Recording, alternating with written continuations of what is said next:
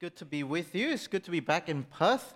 Me and my family, and I, we have been back in Malaysia for the last 2 weeks, so to celebrate Chinese New Year and also really to see family. So we haven't been back for a number of years because of COVID, but it was good just to spend time with family and to see them again and to see our relatives again.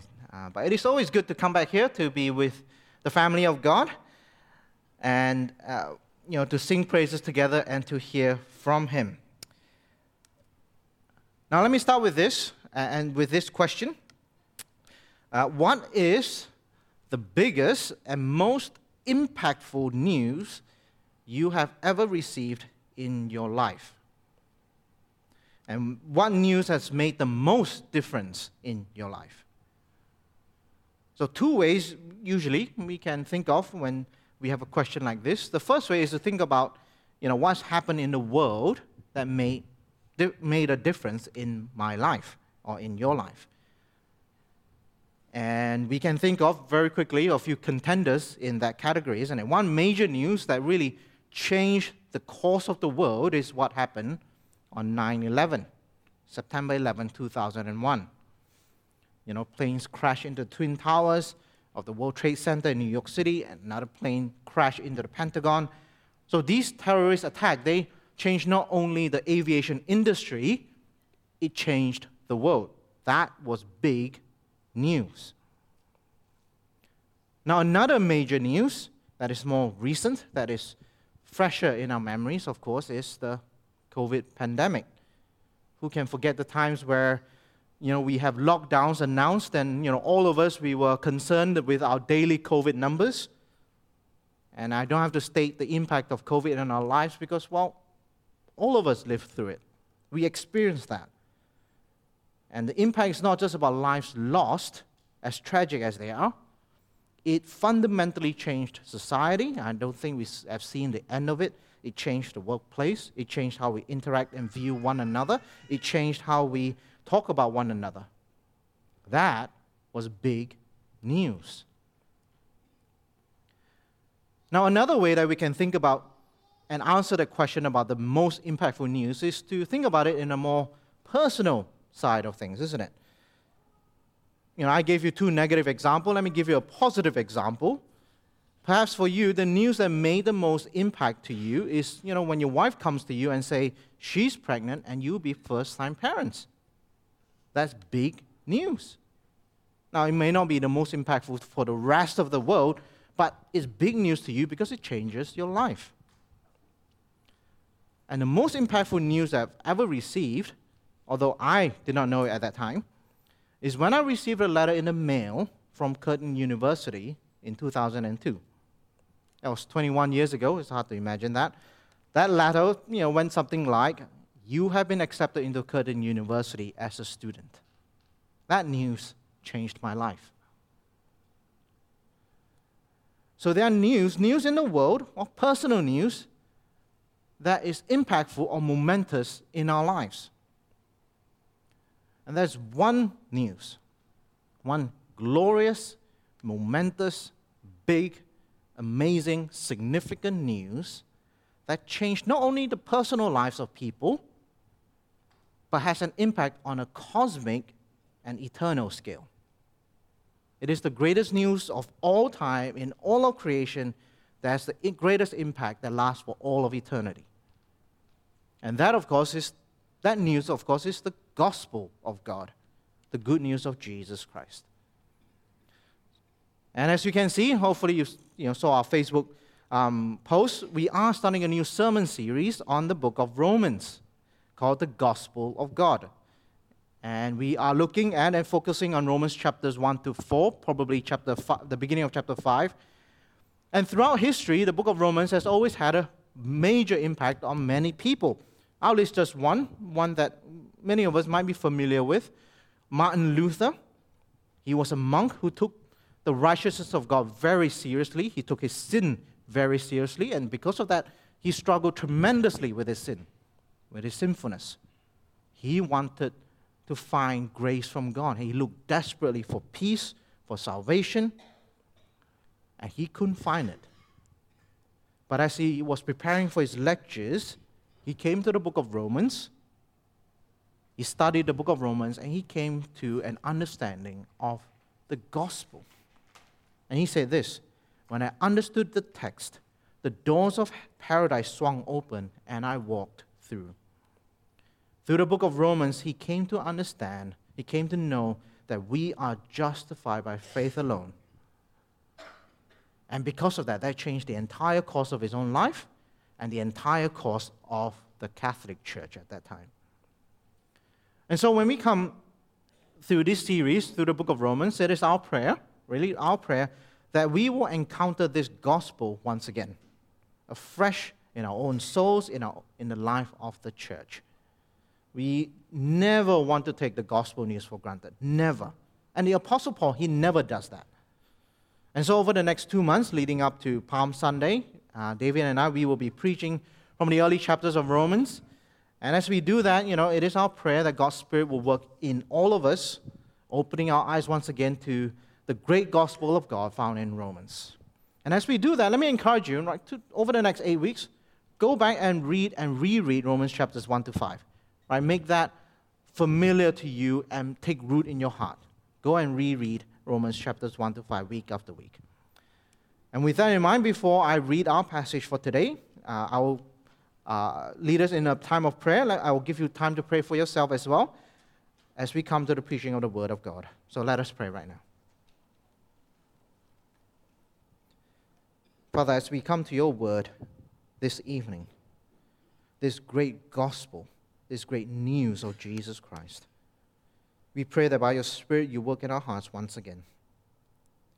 That even though for many of us we probably have heard this for many, many years, but we do pray that by your Spirit you help us to marvel, to wonder, to look to it afresh,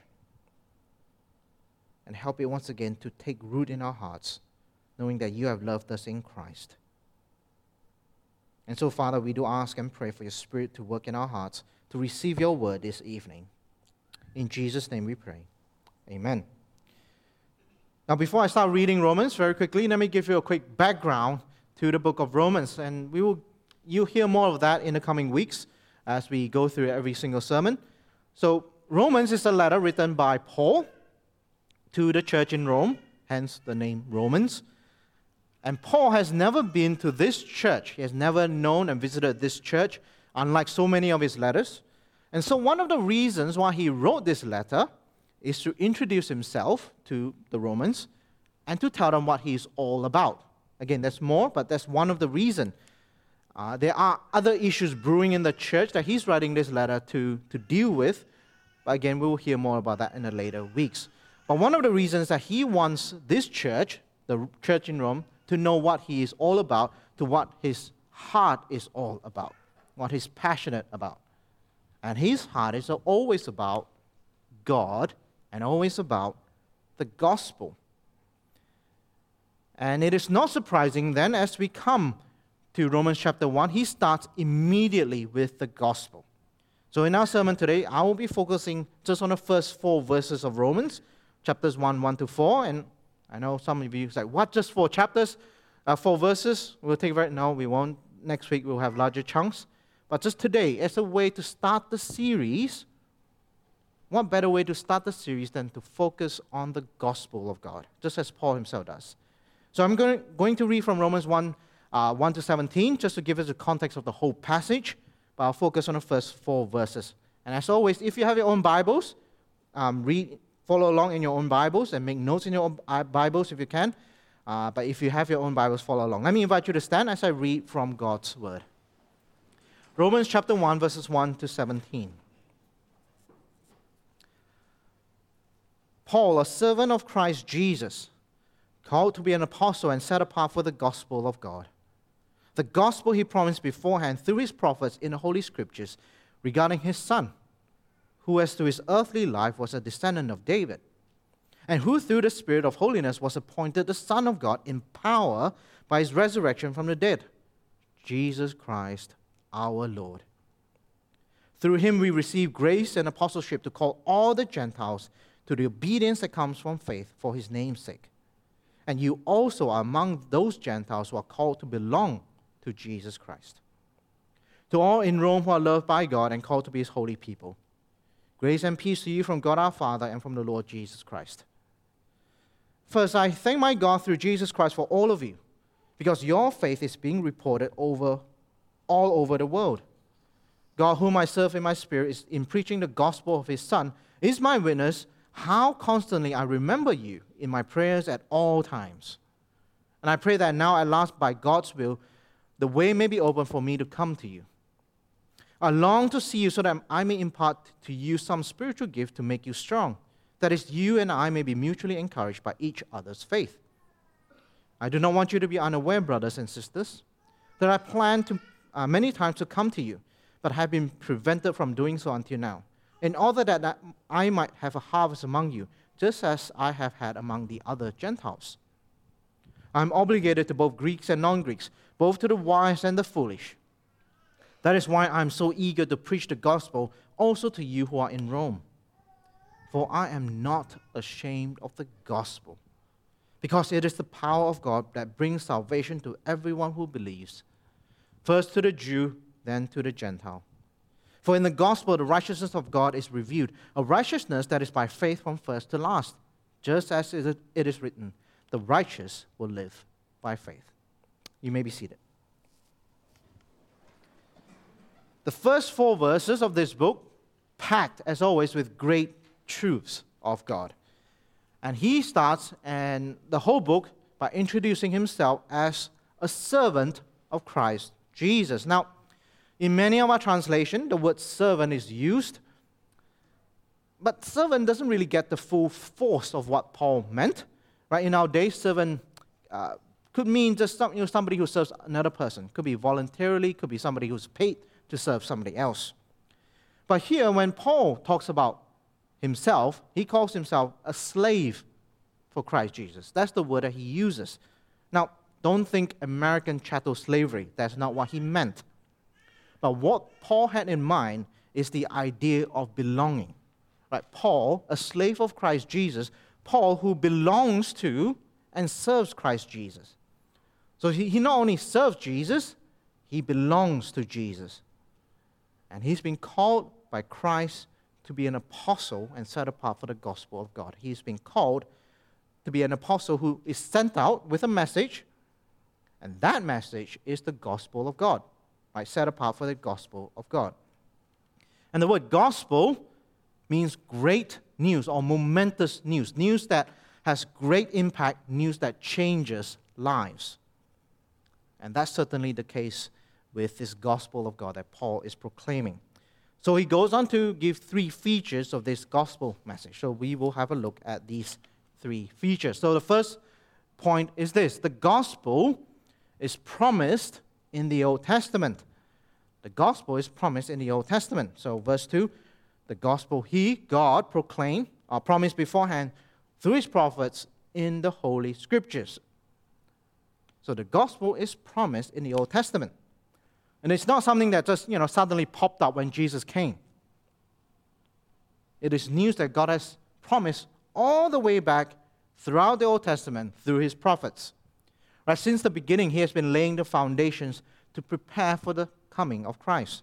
He's given us patterns and promises and people in the Old Testament, all pointing to Jesus.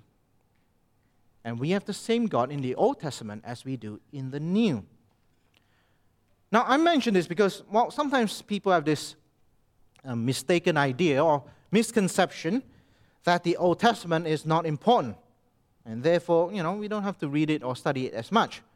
Worse still, some people have the idea that, the Old Testament is contradictory to the New Testament.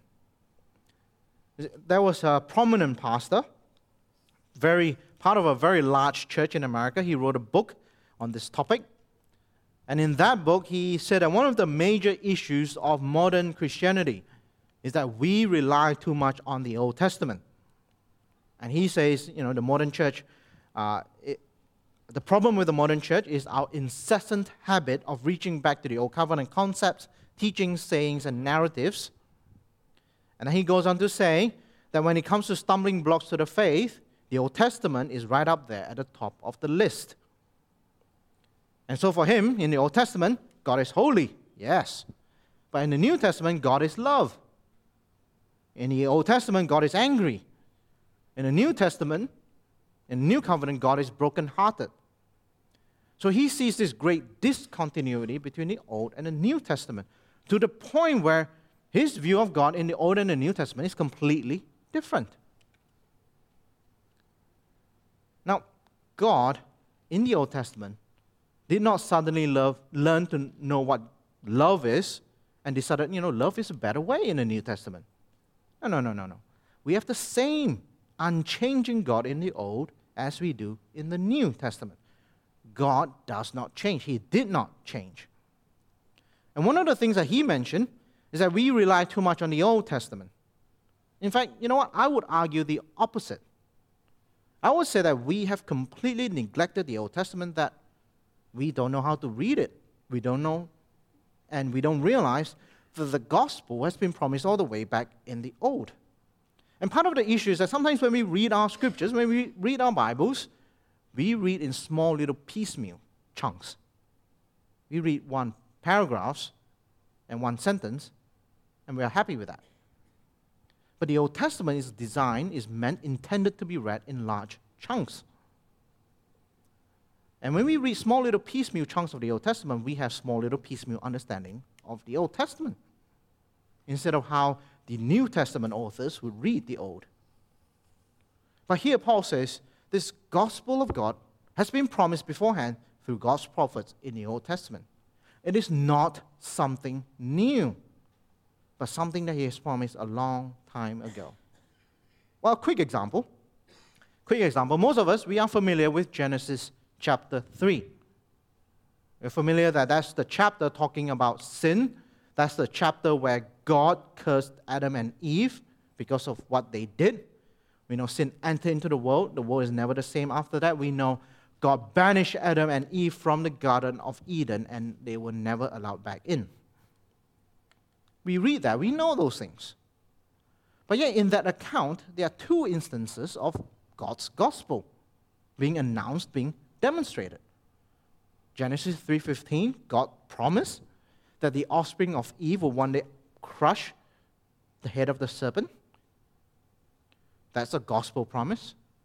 Genesis 3:21, God made garments of skin from an animal sacrifice for Adam and his wife, and he clothed them, covering their shame and their nakedness. That's a picture of the gospel promise. And that's all the way back in Genesis. And as we read throughout the Old Testament, time and time again, we see God promising that he will send his Messiah to come and save his people.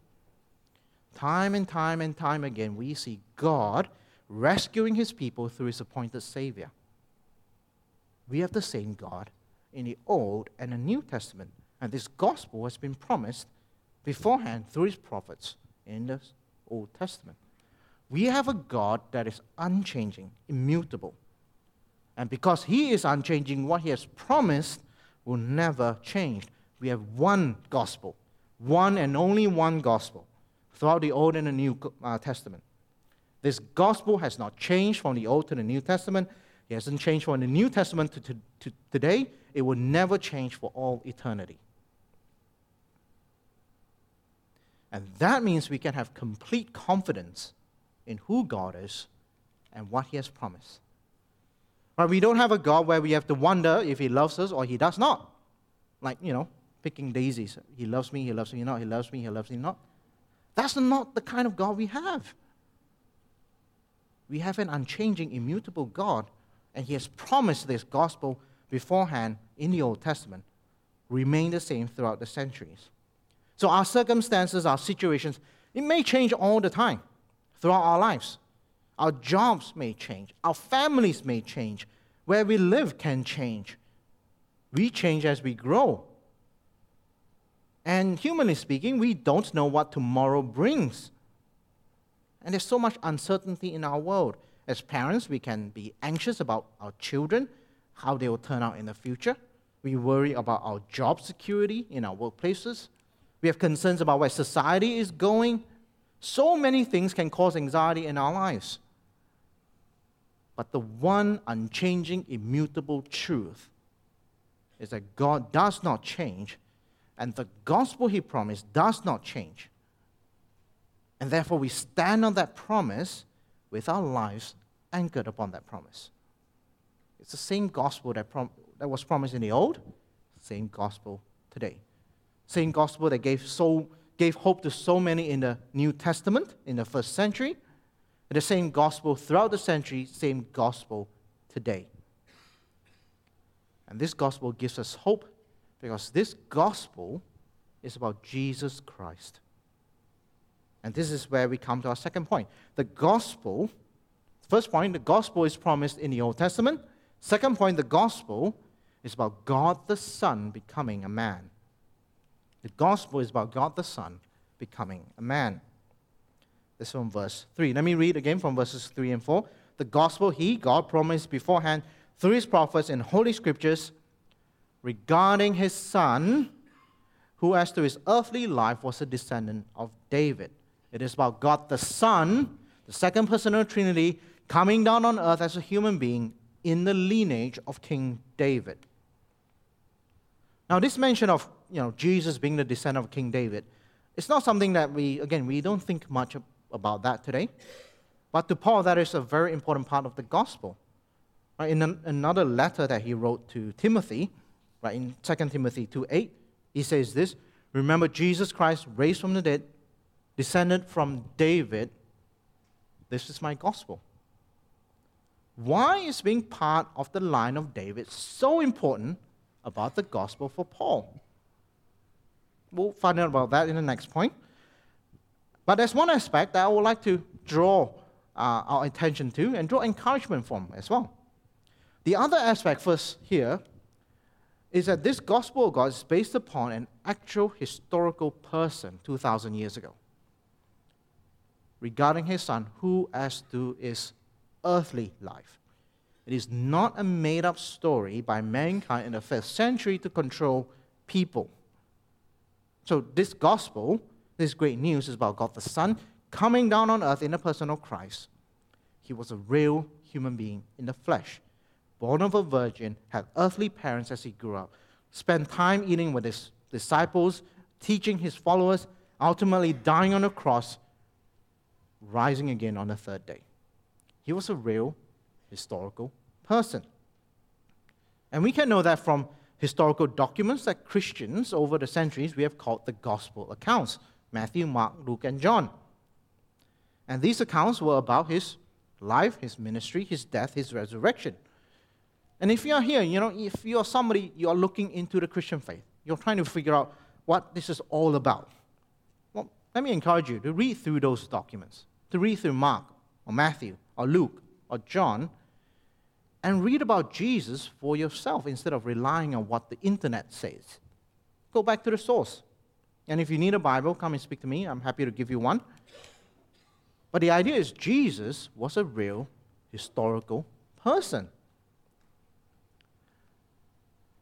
And this is something that as Christians, we also need to revisit and really to recapture the wonder of what it means for God the Son to become a human being. Because our hearts, we so easily trivialize something that we are familiar with. By God's grace, we can celebrate Christmas year after year. So we talk about the coming of Christ. By God's grace, we can meet together as God's people every week and talk about God coming to us in Jesus. But as we do that week after week, what happens is that, again, if we are not careful, we trivialize this magnificent truth. And so what we need to do is to revisit this afresh and reflect upon that monumental truth that God of the universe, creator of all things, he came to us in this creation that he has made. One analogy that I've used to talk about this relation is very similar to how an author of a novel relates to the world that he or she has written about. It's like what J.R.R. Tolkien relates to the world of the Lord of the Rings, or C.S. Lewis relating to the world of Narnia. There was an English crime writer and poet named Dorothy Sayers in the early 20th century. She is best known for a series of mystery novels that was about an English detective named Lord Peter Wimsey. And as you read through the stories, you find that this detective actually was a pretty unhappy and broken bachelor. But about halfway through this series about this detective, a woman shows up in his life in the novels. And this woman in the novels is named Harriet Vane. This Harriet Vane, she was a female mystery novel writer. And in that story, she was one of the very first women to get through Oxford University. And in that story, Harriet and Peter, they fall in love. And her love starts to heal his broken soul, and he changed as a result. Now, what's interesting about this fictional character from Dorothy Sayers is that, well, Dorothy Sayers herself was one of the first women to graduate from Oxford. Like Harriet Vane, she wrote mystery novels. And as you read on, you see the similarities becoming more and more prominent. It seems as if she wrote herself into her own story, into a world that she created, to heal the broken soul of Peter Wimsey. The author enters into the world that she created. And in the gospel, the author of life, the creator of all things, he entered into our world, the world that he made, so that he can come and save us to heal our broken souls. And so this gospel is this great, glorious news about God the Son entering into our world as a man. And he has come to save us. He has come to save us. And that's where we come to our third point. The gospel is that Jesus is Lord. The gospel is that Jesus is Lord. Verse 4, let me read that. And who, through the Spirit of holiness, was appointed the Son of God. So the Son, through the Spirit of holiness, was appointed the Son of God in power by his resurrection from the dead, Jesus Christ, our Lord.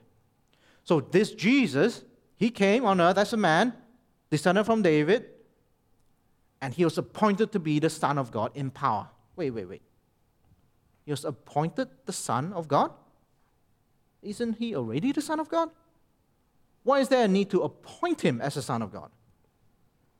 Well, the phrase Son of God in the New Testament, very oftentimes it refers to the idea of the King of Israel. And this is where we go back to our first point, that all of this is promised in the Old Testament. And all the way back in the Old Testament, in a great chapter, 2 Samuel chapter 7, God promised King David that he will establish the throne of his kingdom forever.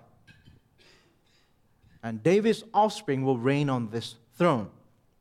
Let me just read one verse from that chapter. 2 Samuel chapter 7, verse 14.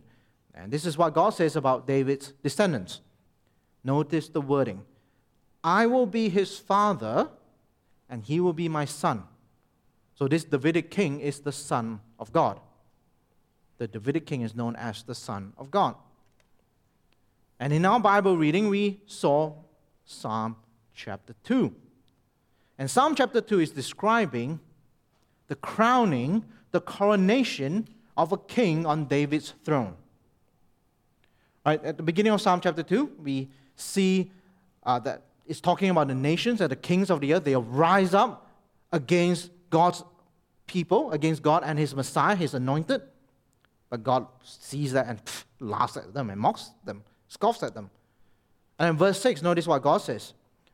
This is Yahweh saying, I have installed my king on Zion, my holy mountain. All right, this is God saying. Then verse 7, this is the king speaking. This is the king talking about God. I will proclaim the Lord's decree. This is what God says to the king. God said to me, you are my son. Today I have become your father. So when this king is crowned, this king becomes the Son of God. Right? In other words, the coronation of this Davidic king is his appointment to be the Son of God. Right? As this Davidic king becomes king, as he's crowned, he becomes the Son of God. And then verse 8, this is amazing. If you, again, look at this. Ask me, and I'll make the nations your inheritance, the ends of the earth your possession. It's not just a king of a small nation anymore. This sounds like a king over all creation. And because of this, many have come to see Psalm chapter 2 as a psalm talking about the coming Messiah. And with that background in the Old Testament, we come and read Romans chapter 1. Jesus was appointed the Son of God in power. What Paul is saying is that through the Holy Spirit, this Jesus was appointed to be the Davidic king, to be the promised Messiah. And in that way, he becomes the Son of God. He becomes the Davidic king. And the way the appointment happens is in verse 4, by his resurrection from the dead. And so God the Son becomes a man to die on the cross for our sins, appointed to be king by his resurrection from the dead. And so the resurrection of Christ then is his coronation, crowning as Lord, as king. Not just a king over a small nation, not just a king over a Subi church, but the king over all of creation. And that is the gospel message in a nutshell. Jesus is Lord. That's the great news, that great, big, momentous news, a news that changes everything in our world, the news with eternal consequence. That is the gospel. That is the one gospel that changes everything. And Jesus now, he's King and Lord, King of kings, Lord of lords, reigning over all the world. And one day he will come back and put all his enemies under his feet, under his judgment. And so now the question for all of us, of course, is, well, what are you going to do about this king? About this one gospel? There's no other gospel of God. How are we going to respond to King Jesus? Two ways to respond. Well, one way is to reject him, isn't it? To reject him as your ruler, reject him and continue to live in your own way. And the result of that is the coming judgment of God, eternal separation. I mean, you rejected the king of the universe. What else can you expect from your rebellion? But another way to respond to him is to submit and to accept him as our Lord, as our King. Look at verse 4, the last phrase of verse 4. Jesus Christ, our Lord. He is a king who has saved his people. He's a king who has given his life for them. He is a king who has given his people his righteousness, again, which we will see in chapter 3. With a king like that, we are called to trust in Jesus Christ as our Lord and as our King. We recognize that his death, his resurrection brings new life to us, and we live in his way. We stop living with ourselves as the Lord of our lives. We trust that he is our King, and we follow him. And as we go through the series, we will explore what it means to follow him, what it means for this Jesus to be King. But the question for us tonight, as Paul opens up this letter about Jesus, the gospel, Jesus is the Lord. The question for us is, how are we going to respond? There are many things in our world vying for attention, vying for our loyalty, vying for our allegiance. None of them can provide salvation like Christ. I mentioned at the start of the sermon, the most impactful news that I have ever received was the acceptance letter from Curtin University. Well, what is most impactful about the letter is not Curtin University itself. I came to Perth as a young 19-year-old living away from home for the very first time, not knowing how to do many basic things at home. I had to learn how to adjust to new culture, learn how to cook, learn how to adjust to university life, learn how to make new friends. But in God's providence, God's sovereignty, I became friends with a group of people from a Christian club in uni. And now I don't even remember much about how I made friends with them, but I did. But it is through them that I first truly heard about the gospel. This gospel of God, this Jesus Christ as my Lord. At first I rejected it because I knew deep down that if I accepted Christ, I knew it would change my life. I resisted that. I did not want my life to change. I did not want Christ as my Lord. But God had other plans. He surrounded me with people who loved me, who encouraged me, who prayed for me. And His Spirit worked in me. And eventually, my resistance was melted by the kindness, the love, and the grace shown to me by God's people. Don't underestimate your kindness to the people as you tell them about the gospel. But through these people, God's Spirit worked in my heart, and I eventually did receive Christ as King, as my Lord. It took a while, of course, but my life has never been the same ever since. Because God is a good God, and Christ is a good King. Jesus is Lord. There is one gospel, one glorious, momentous, amazing news. One that is promised beforehand in the Old Testament. But this news is about Jesus Christ as the Lord of all. How are you going to respond to that? Let me pray. Father God, we come before you and we praise you for your grace and mercy in Christ. Lord, as we come and start this sermon series on the book of Romans,